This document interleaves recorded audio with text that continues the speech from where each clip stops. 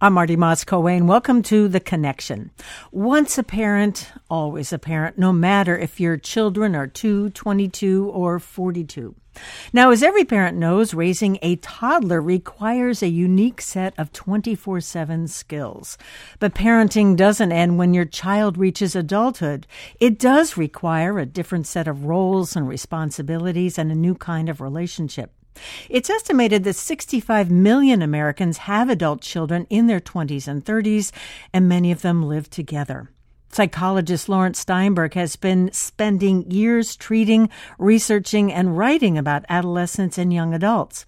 He says that it's harder to be a 20 or 30-something today than it was for their parents when they were the same age. Educational and workforce demands have changed. Student debt has made it harder to start a career and family, and the hangover from helicopter parenting has left many young adults overly dependent on their parents for emotional, financial, and physical support. Steinberg writes about the ups and downs of this relationship in his new book, You and Your Adult Child, How to Grow Together in Challenging Times. He is Distinguished University Professor and the Laura H. Carnell Professor of Psychology in the Department of Psychology and Neuroscience at Temple University, and joins us here in our Philadelphia studios. And Lawrence Steinberg, nice to have you with us on The Connection. Great to see you again. Nice to see you again as well. Has there ever been a non-challenging time to be a young adult? Well, I think there have been times that have been less challenging than now. There are so many uncertainties about the economy, about the labor force. There's this incredible cost of housing that young people are dealing with. And we see rising rates of anxiety and depression among young people, not just teenagers, but among young adults as well. So I think that reflects that something is going on that's making life more difficult for people in decades that we ordinarily didn't think of being that hard. And I don't want to start off by saying, well, when I was a young person, but I'm also thinking about the 60s and the 70s, the war, the civil rights movement, the women's movement, assassinations. I mean, there's never been a time where things have been all hunky-dory, it seems.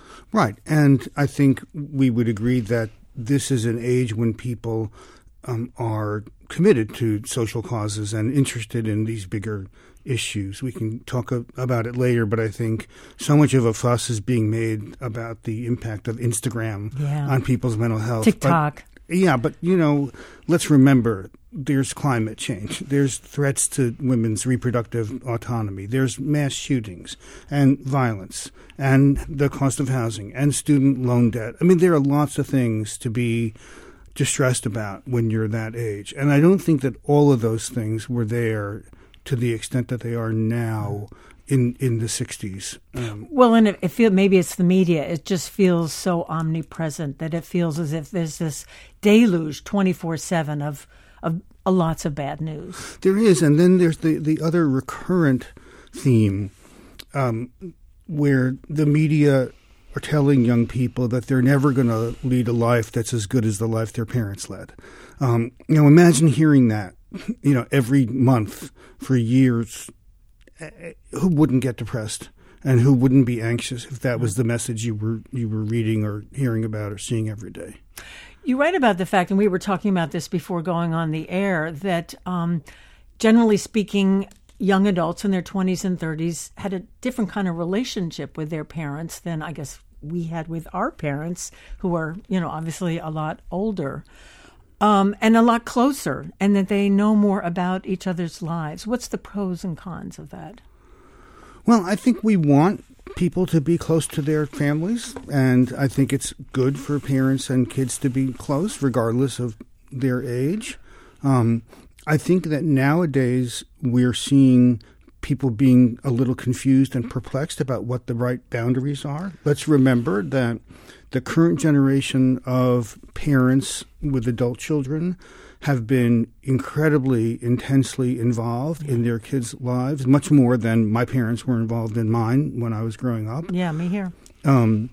from looking for a preschool like it was a matter of life and death, going to the kindergarten art shows and oohing and aahing like they were in a Chelsea gallery, screaming on the soccer game sidelines, and going to back to school nights with notebooks of their own so they could write down all the things the teacher was saying. And we hear stories about parents not only looking over their kids' college applications, but maybe sometimes writing the essays. And so they have been very, very involved all along.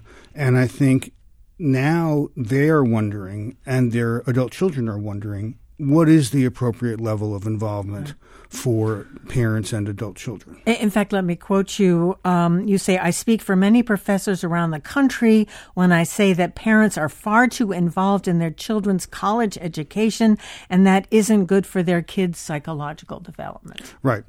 Because this is a time when individuals are learning how to function as independent, capable adults. And if their parents are doing everything for them, they're depriving them of opportunities to learn how to be responsible and self-reliant. And so you asked a moment ago what the pros and cons are of this close relationship. And so I think there's always, a fine line that you have to walk. And there is a danger of enmeshment, where the parents are too involved in a way that's interfering with their adult children's need to become more autonomous from them. And that's a theme throughout the book. Sure.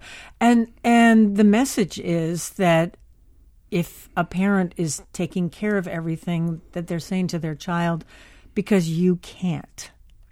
I think there's a danger that that's what it's going to be interpreted as. I think even if it's not consciously interpreted that way, I think it's a message that they may be internalizing in a way that undermines their feelings of confidence and competence. And I'm sure we'll get into the finances and that aspect of it. But I think this juxtaposition of financial dependence, and a lot of young people today are dependent on their parents at an age where they hadn't expected to be, with the need for emotional independence, makes for a lot of difficulty and challenge in families. You mentioned the word boundaries. I mean, finding, I guess, that sweet spot when it comes to some of these boundary issues. Right. And, how does a young adult child who has profited from and enjoyed this close parental involvement for all those years, for 20 years, let's say, how do you say to your parents, okay, you can back off now? And what does that feel like to a parent? Because I think if they do back off, they may feel guilty, like, why am I not doing all the things that I used to do?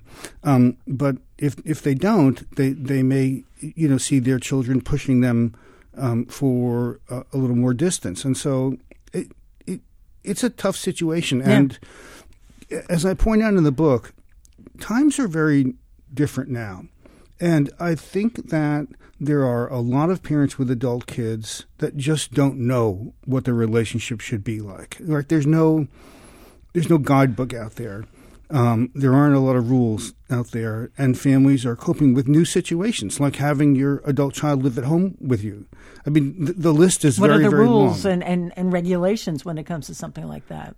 Exactly. And, there isn't a right answer for many of these questions, but what I hope I was able to do in writing the book was at least to suggest to parents, here are some of the things you should be thinking about. Well, one, and it's pretty obvious, is that parenting never ends. Once you're a parent, you're going to stay a parent. But the question is, what kind of parent do you want to be to your 27-year-old child? Right. And let's remember that when you were the parent of a younger child, your child was going through developmental transitions. And although your parenting wasn't ending at any of those points in time, it needed to change. And it needed to be adapted to what your child's psychological needs were. And I think that this is the key to this age period. That is, for parents to understand, what is my adult child going through, and how do I need to stay involved but adjust my parenting so that it matches well with my kids' psychological needs. Well, let me play a clip, and we pulled a couple of clips for today's show, and this is from the movie Parenthood.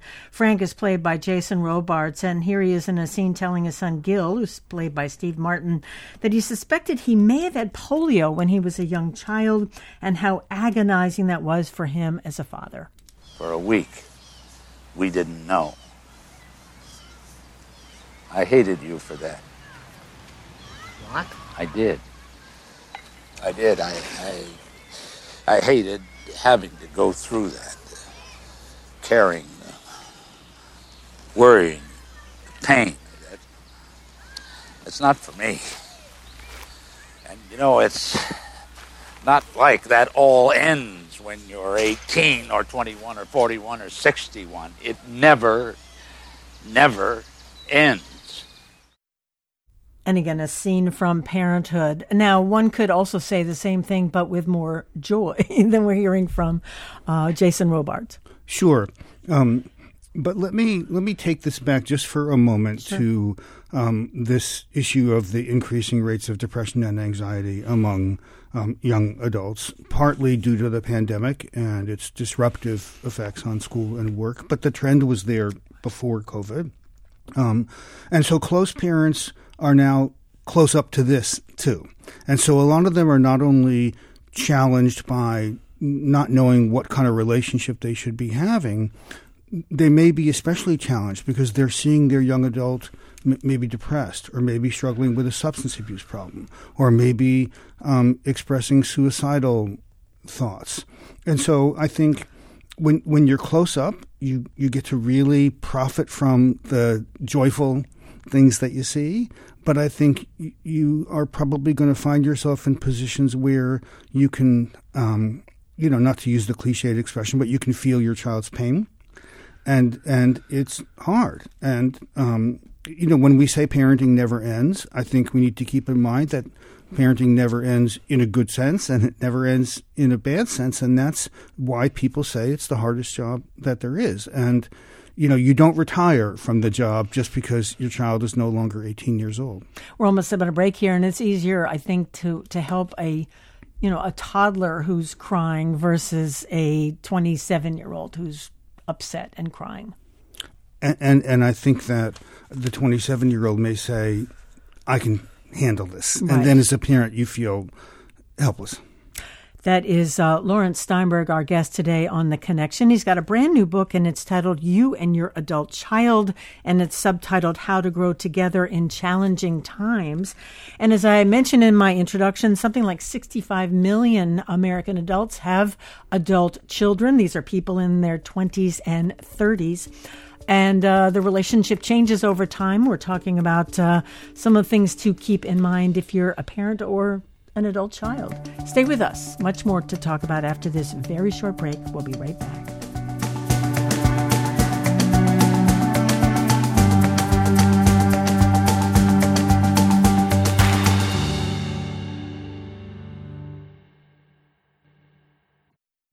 You're listening to The Connection here on WHYY in Philadelphia.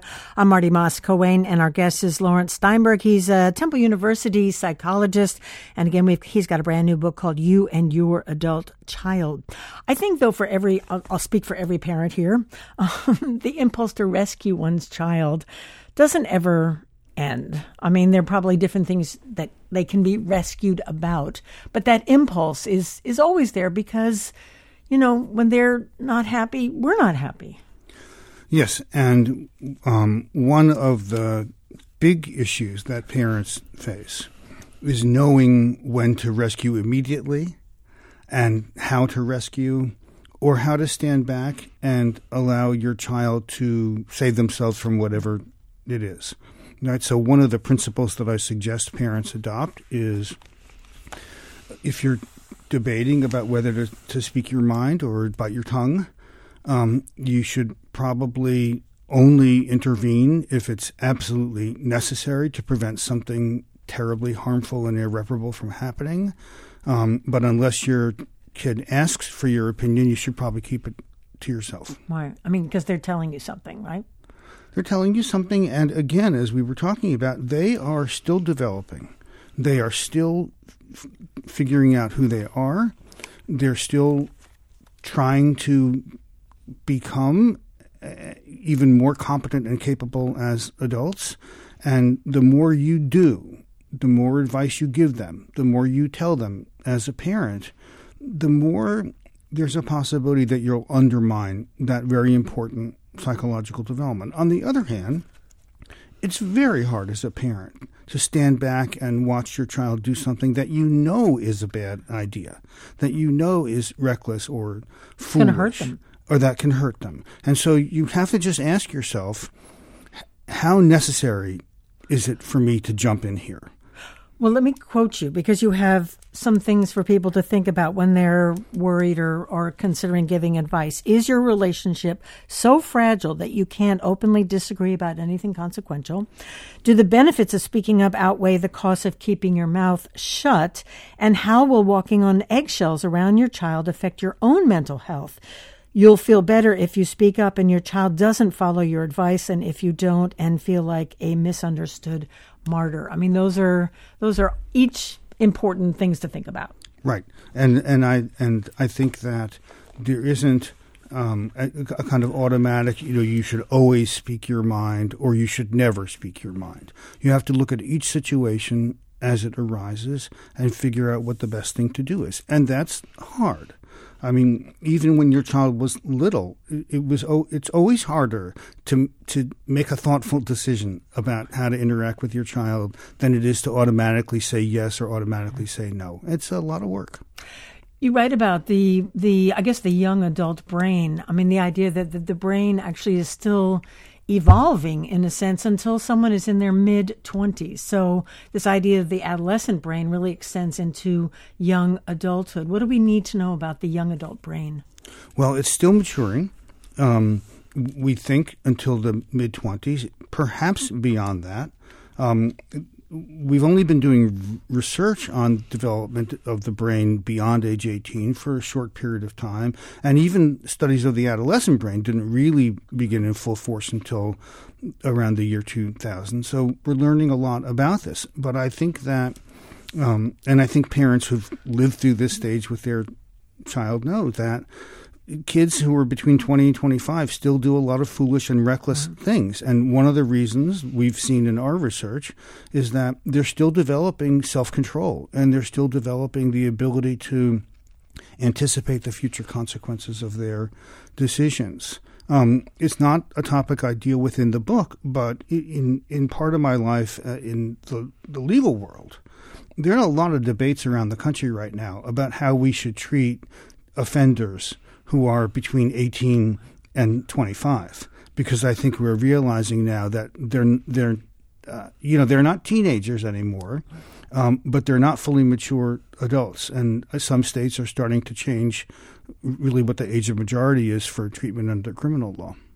Which raises a whole host of questions about responsibility and behavior and all of that. But I wonder, too, whether this sort of delayed adulthood that we're seeing, and whether it has to do with paying off student debt or whether it has to do with the pandemic or other financial considerations, whether delaying adulthood is not a bad thing. Maybe it's good to hold off before having children, for instance, or deciding this is what I want for my career and I'm going to stick to it until retirement.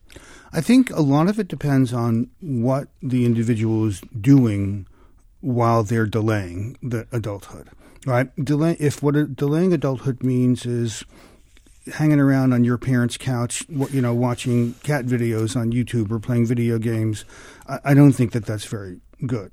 But if the time can be spent in novel and challenging activities, there's some research suggesting that may keep the brain plastic or malleable for longer, which will then make it more effective at learning new things. And again, I keep coming back to this, is that this point in the life cycle, that is this period kind of after adolescence but not quite in adulthood, is the main time for people to learn what is necessary to function as a competent and capable adult. And so as a parent, you want to make sure that those opportunities are there for your child to develop even more competence, even more skill. But I'm thinking that, having a child at 20 versus 30 versus maybe 35, that there are good reasons to delay some of these big decisions because one is more mature, more grown up. One's more mature, more grown up, and one is going to live a lot longer, right? And so I think it's hard for parents to understand because I think I think parents' inclination is to judge their adult child's progress, if you want to use that word, right, toward full adulthood, using the timetable that they followed. Right. I hear from parents whose kids, let's say, are in their early 30s and aren't settled into a committed romantic relationship. And the parents say to me, is my kid ever going to get married? Because I'd like to be a grandparent someday or some version of this. And I say, if you look at the demographics, what you see is that at least for college-educated people, they don't get married before the age of 30 anymore, for the most part. And so the fact that your child is unattached and is 32 or 33 years old is not something to worry about. And probably your child isn't worried about it, but you are because you're thinking back to where you were at that age, and times have changed. And a big theme of this book is how delayed adulthood has affected parents because as you know, because we've talked about it in other situations, I've been very interested in the impact of delayed adulthood on the young person's development. Mm-hmm. And until I was asked to write this book, and I'll tell you how that came to be, I had not thought at all about whether delayed adulthood was going to have any impact on parents' development.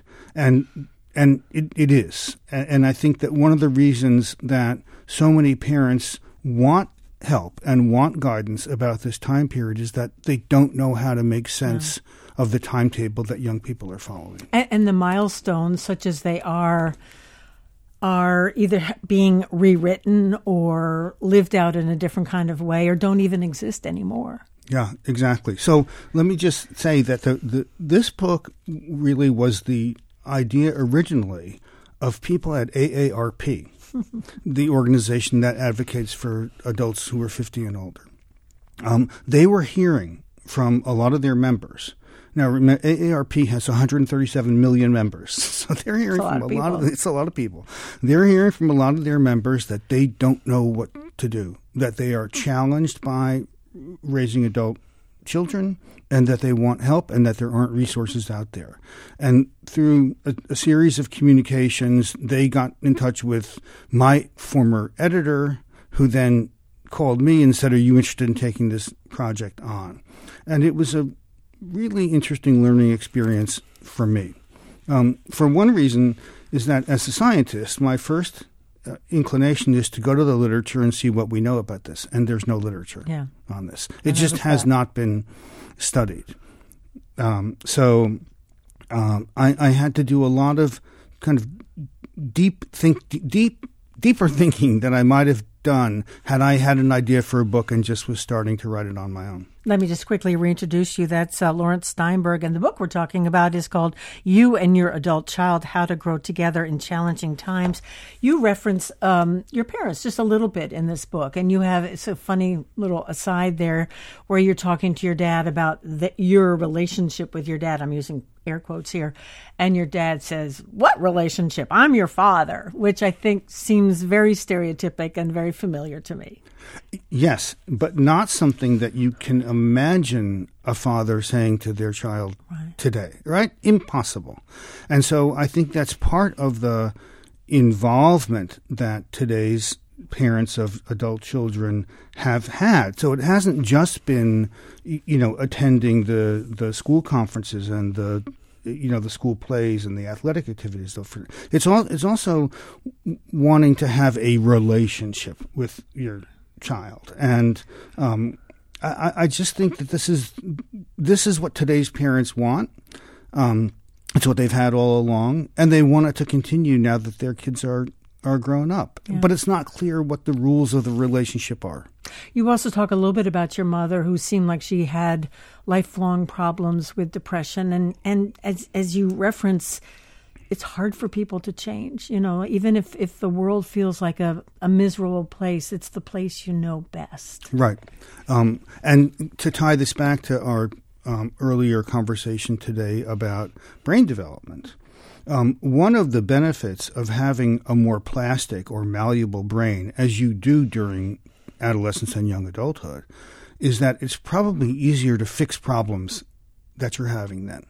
Right. By the time I had that conversation with my mother, when I said, you are depressed and you need to get some help, I think she was probably 60-ish or around there. I'm not saying she couldn't have been helped, but I think it's a lot harder to help somebody that's been dealing with chronic depression for 30 years than for somebody whose depression has just come on because of some crisis that they're going through. You also write, and I had to chuckle to myself, by and large, our kids don't think about us nearly as much as we think about them. And I thought, that's something we should keep in mind. Yes. And I think a lot of parents also forget how busy you are during your 20s and 30s. Because remember, this is when people are settling down into relationships. They're probably establishing an independent home. They may be thinking of having children, or perhaps if they're in their 30s, having children. They're trying to jumpstart their careers. And it's an incredible social time in human development. It's when people enjoy socializing the most. And so you, as the parent, are probably not at the top of the list of people they want to call when they have something good or bad to talk about. Let's talk about conflicts. Really deep-seated conflicts between parents and their adult children. And some of them have to do with, I guess, old wounds, things that have never been really resolved early on. You also say it's often about autonomy, and I think you referenced that earlier, which is on the one hand, people are independent, on the other hand, they're dependent, and it's very confusing. How do parents deal with these longstanding conflicts?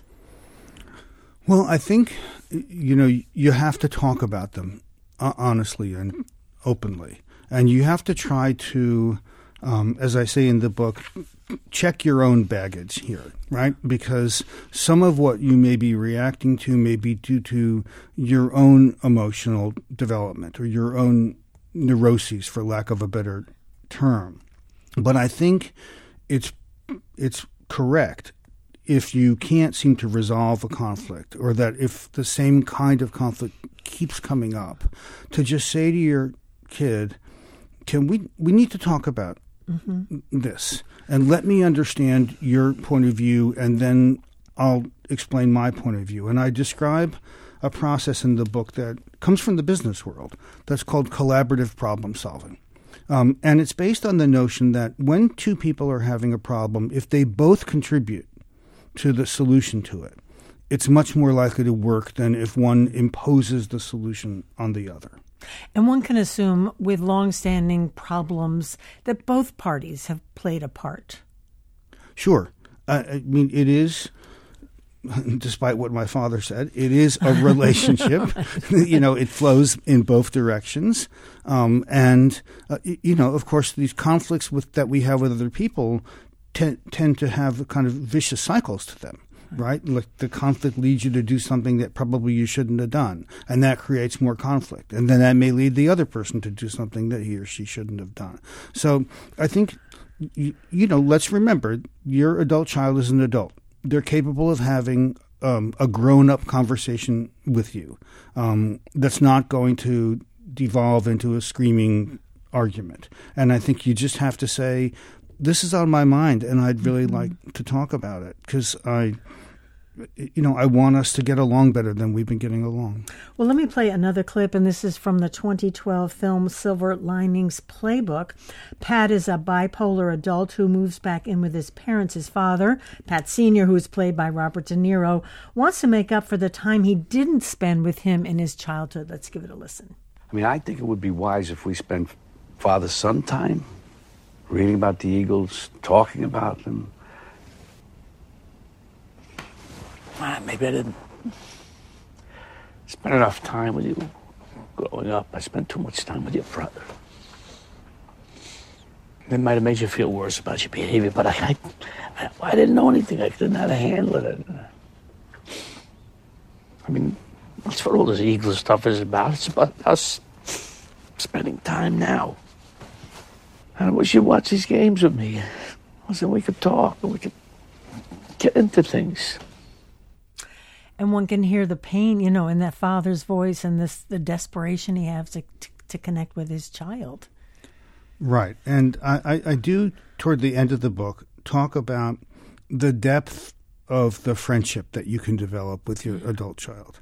I think there are these struggles over autonomy and over the fact that your child needs room to grow, and as a parent, you need to give them that room to grow, even if it means watching them do things that you wouldn't do.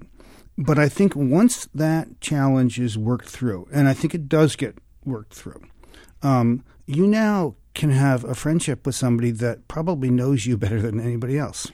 And to look forward to that, I think is very important for parents to remember if they happen to be going through a rough patch with their adult child. And they will.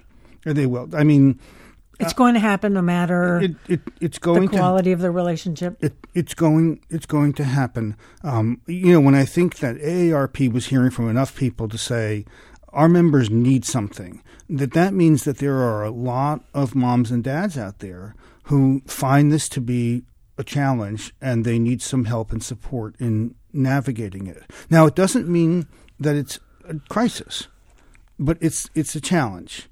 And challenges can be worked through. Sure. And what kind of a relationship does each party want to have with each other? We have to take a very short break, and then we'll get back to our conversation with Lawrence Steinberg. He's a psychologist at Temple University here in Philadelphia.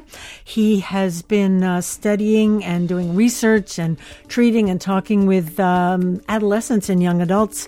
He's got a new book, You and Your Adult Child, How to Grow Together in Challenging Times. Much more to talk about after this very short break. Do stay with us. We'll be right back.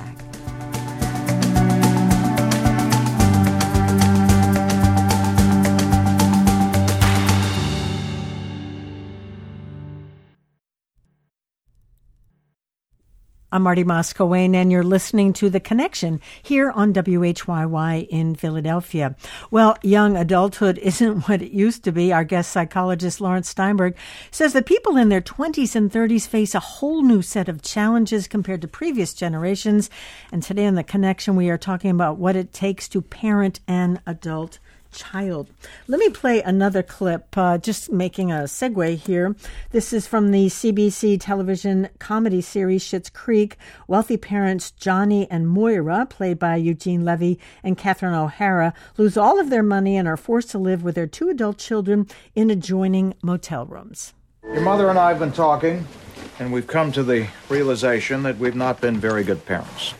Sadly, and most of the time, we have no interest in what's going on with you. We have no idea because she means no idea. We have lost touch as a family. And if we're going to get through this ordeal together, we have got to get reacquainted.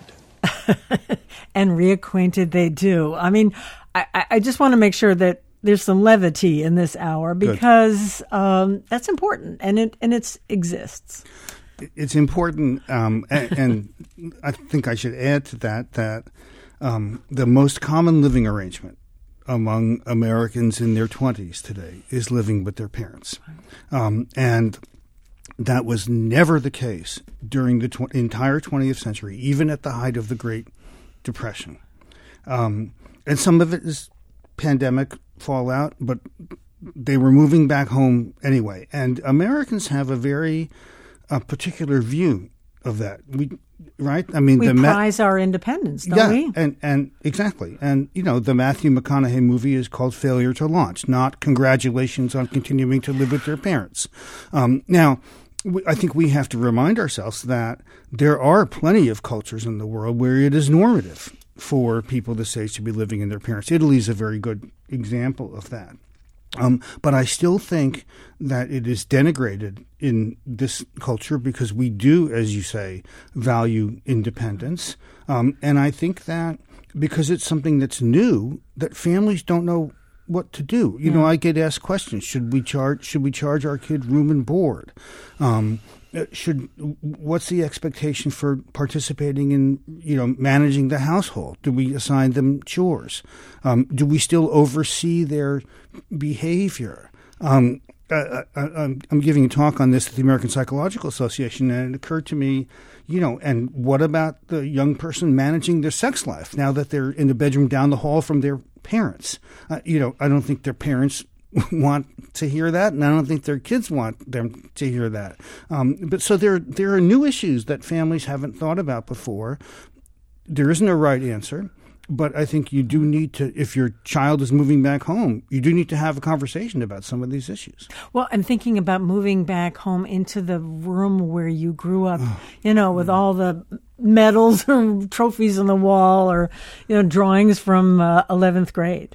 Yeah, during the pandemic, I was teaching remotely, as many professors were forced to do, and I was teaching a small class of graduating seniors, and many of them were taking the class from home. And many of those students, who were probably 21, 22 years old, were in their childhood bedrooms, and some of them were sitting there taking a college class with their stuffed animals, surrounding them. And it is a weird juxtaposition. Let me read an email from Sandra, who sent it in this week. She says, I have a great relationship with my kids, my two sons, who are age 48 and 57, and respect me, and I respect them. We lost their sister to brain cancer over 10 years ago, and that has kept us close and taught us to appreciate each other. Thank you, Sandra, first of all, for writing that and to remind us that there are, even through tragedies such as losing a child to brain cancer, there are ways that we can do it together. Right. And in the class that I was talking about a moment ago, I asked the students, how has it been moving back in with your parents? Because most of them had been living on campus. And they said, it's much better than I thought it was going to be. Oh, wow. And I've gotten to know them as people in a way that I wasn't able to know them when I was a high school student living with them. And that, to me, is just an incredible benefit of deepening this connection. And it doesn't have to come from kids moving back home, but I think it can come from respecting each other and appreciating, as I said before, the kind of friendship you could have now that you're both grown up. On the other hand, I was reading about estrangement, and there's a new study, I think it's in the Journal of Marriage and Family, that said that 26% of young adults are estranged from their fathers and 6% are estranged from their mothers. Now, I don't know how big the sample was or how reliable those statistics are, and I don't know whether that's something new and different, but you're having a reaction, Larry. Yeah. So when I decided to take on the project and I looked for scientific literature on it, I didn't find very much out there, and I looked to see what books were out there. And I was amazed at the number of books on estrangement that were there for sale. Interesting. Most of them not written by scientists, but written by bitter or anguished parents about their experience. So I dug a little bit deeper because I had seen that figure before, and it struck me as probably not possible. That it's just too much? It's just too much. Yeah. And what I discovered was that the way in which estrangement is defined is so loose that you can make it into any number you want to make it into. So let me just explain my reading of the statistic that you just cited.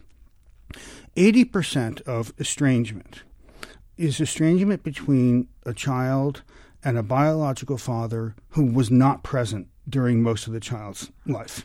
Right? And so not much of a relationship there anyway. Exactly. And also the estrangement is, in some senses, partly caused by the biological mother's lack of interest in having a relationship or having her child have a relationship with this person whose marriage went south a long, long time before. Now, that doesn't mean that the child and the biological father are not estranged, but I don't think that that's what we think of when we read a headline like 25% of all young adults are estranged from their parents.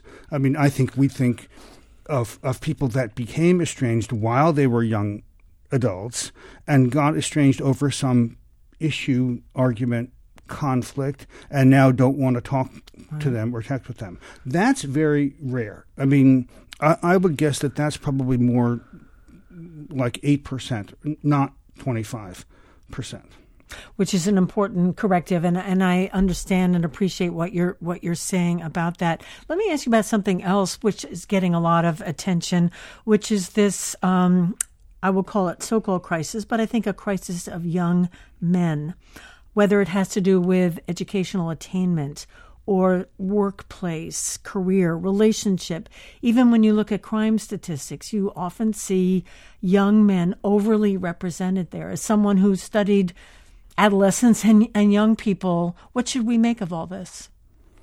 Well, first, I think we should acknowledge that there are a lot of adolescent boys and young men who are having pretty bad problems. And if you were to look at the headlines about the crisis in mental health among teenagers today, you would just see people writing about girls. I mean, that's been the focus of all of this media coverage. I don't mean to minimize that at all, but I think that the way that girls manifest their distress makes us feel sad when we see it. The way that eating disorder, depression, crying, you know, I think when males manifest distress, and this is true in adolescence and adulthood, it's doing things that cause problems for other people. It's substance abuse, it makes it's us crime, angry. It's fighting, and it makes us angry. And so I think we are not paying sufficient attention to the very real mental health crisis that is affecting young men in this country, and that's manifested in poor school achievement, much higher dropout rates from college, more difficulty getting their careers off the ground. And I just don't think that we've been attentive enough to it. Meaning just paying attention, talking to young men, adolescent boys, finding out what their life is like? Yeah, and I think that we have set up schools in ways that benefit people who are able to sit still and be quiet, right? And if you don't sit still and be quiet and take notes, you get labeled as a disciplinary problem, or you have ADHD, or you get sent to the principal's office. And so I think that the way that we expect kids to behave from a very young age in school disadvantages boys in ways that may be holding them back. Mm-hmm. And you know, school to me is the glue that holds kids' life together. And once you're having problems in school, there's a cascading effect. And I think that boys are more likely to get swept up in that cascade than girls are. You worry about them? I mean, kind of the future of these young men? I do. And I worry about the fact that if you walk around college campuses, you know, it's like an endangered species now. I mean, you just... Really? You don't see... You see so many more women? You see so many more women. And I know the data support that too. So I think young men are having a tough time of it, and we're not paying enough attention to it. I'm going to shift gears once again and talk about grandparents. Yeah. And you have a whole chapter on being a grandparent to your adult children's children. And you say, keep your opinions to yourself. Yeah. And enjoy that relationship with that grandchild or with those grandchildren. Right. And I say that for a couple of reasons. The primary one is that parenting advice changes generationally. And so it is very likely that what you, the grandparent, were told when you were a new parent about how to rear your child is not what your child is being told by today's gurus and pediatricians about how to rear their child. I mean, there are some, I won't mention the books, but there are some very popular approaches to parenting today that I look at and I think, no. Right? Like this is just completely in conflict with research on child rearing, which I know a little bit about. But I don't think there's any point in criticizing your child's parenting because they're just doing what their friends are doing and what their doctor told them to do and what the authors of those books are telling them to do. And in fact, there are lots of fine ways to raise children, and probably your grandchild's going to turn out fine. And so why not just look at it as an opportunity to enjoy, and I'm a grandfather, and it is a lot of fun. And I'm a grandmom, and I would agree. And my child and his wife and our grandson are arriving here in Philadelphia in about an hour and a half, and I'm very much looking forward to spending time with my grandson, and we'll have a blast. And I won't worry about disciplining him, or trying to facilitate his development in some educational way. I'm just going to have a good time with him. And do you think the ideal relationship or responsibility for the grandparent is to make their job easier as parents for these young children? Yeah, I think so. I mean, I think that you can be supportive. Let's remember that being a new parent is difficult. And you and I know this from having been new parents at one point in our lives. And I think what you want to do as a grandparent is to make life easier for your kids who are just starting on this part of their life and to make them feel competent at it, because we all come into new parenting feeling not competent. Mm-hmm. And so what you can do best as the grandparent is to help make your kids feel better about their job they're doing as parents, not worse. So maybe hold off on the advice, right? Hold off on the advice and amp up the compliments. I mean, that's the other part of it. I think many grandparents stand on the sidelines and they criticize, but they never take their kids aside and say, you're doing a fantastic job. And I think that that's a very important thing for grandparents to do. Let me play one more clip, and this is from the actually won the Academy Award for Best Picture, Everything Everywhere All at Once, and Michelle Yeoh. That was in 2022, last year. Michelle Yeoh, in the role of Evelyn, airs her many frustrations with her daughter, Joy. You are getting fat. And you never call me, even though we have a family plan. And it's free. You only visit when you need something. You got a tattoo, and I don't care if it's supposed to represent our family. You know I hate tattoos. And of all the places I could be, I still want to be here with you. I will always want to be here with you. I am crying listening to that clip. I mean, partially because Michelle Yeoh is such an incredible actor and those delivery of those lines, but, all the pain and frustration and love and joy. Yeah, I mean, it doesn't go away just because your child is an adult. Because, of course, in your mind, you're always thinking of them as your child, as this person that was your baby at some point in time. And I just one of the things that I hope comes from this book is I want each generation to be more compassionate toward the other. I wrote it mainly for parents. I think there's a lot that young adults can learn from reading the book too. Do we have time for a brief? No. Okay. but I like where you're going. But about compassion. I will just say that I think young adults who have seen the book say, I think my parents could benefit from this because I don't think they understand me. And I think a lot of today's parents don't understand what it's like to be in your 20s or 30s. But you're saying we need to have more compassion between the generations, between the parent and the adult child. I think so, yep. Love, Absolutely. Compassion, care, understanding, listening, all the stuff that goes with that. Respect, and open and honest conversations.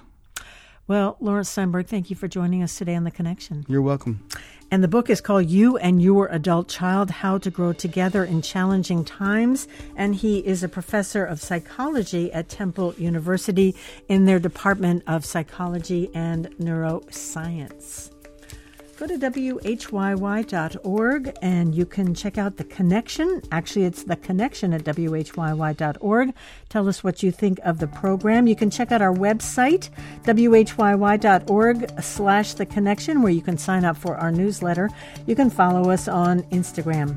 Charlie Kyer, the engineer for today's edition of The Connection, and the show produced by Debbie Builder and Paige Murray Bessler. I'm Marty Moss-Coane. Thank you so much for joining us.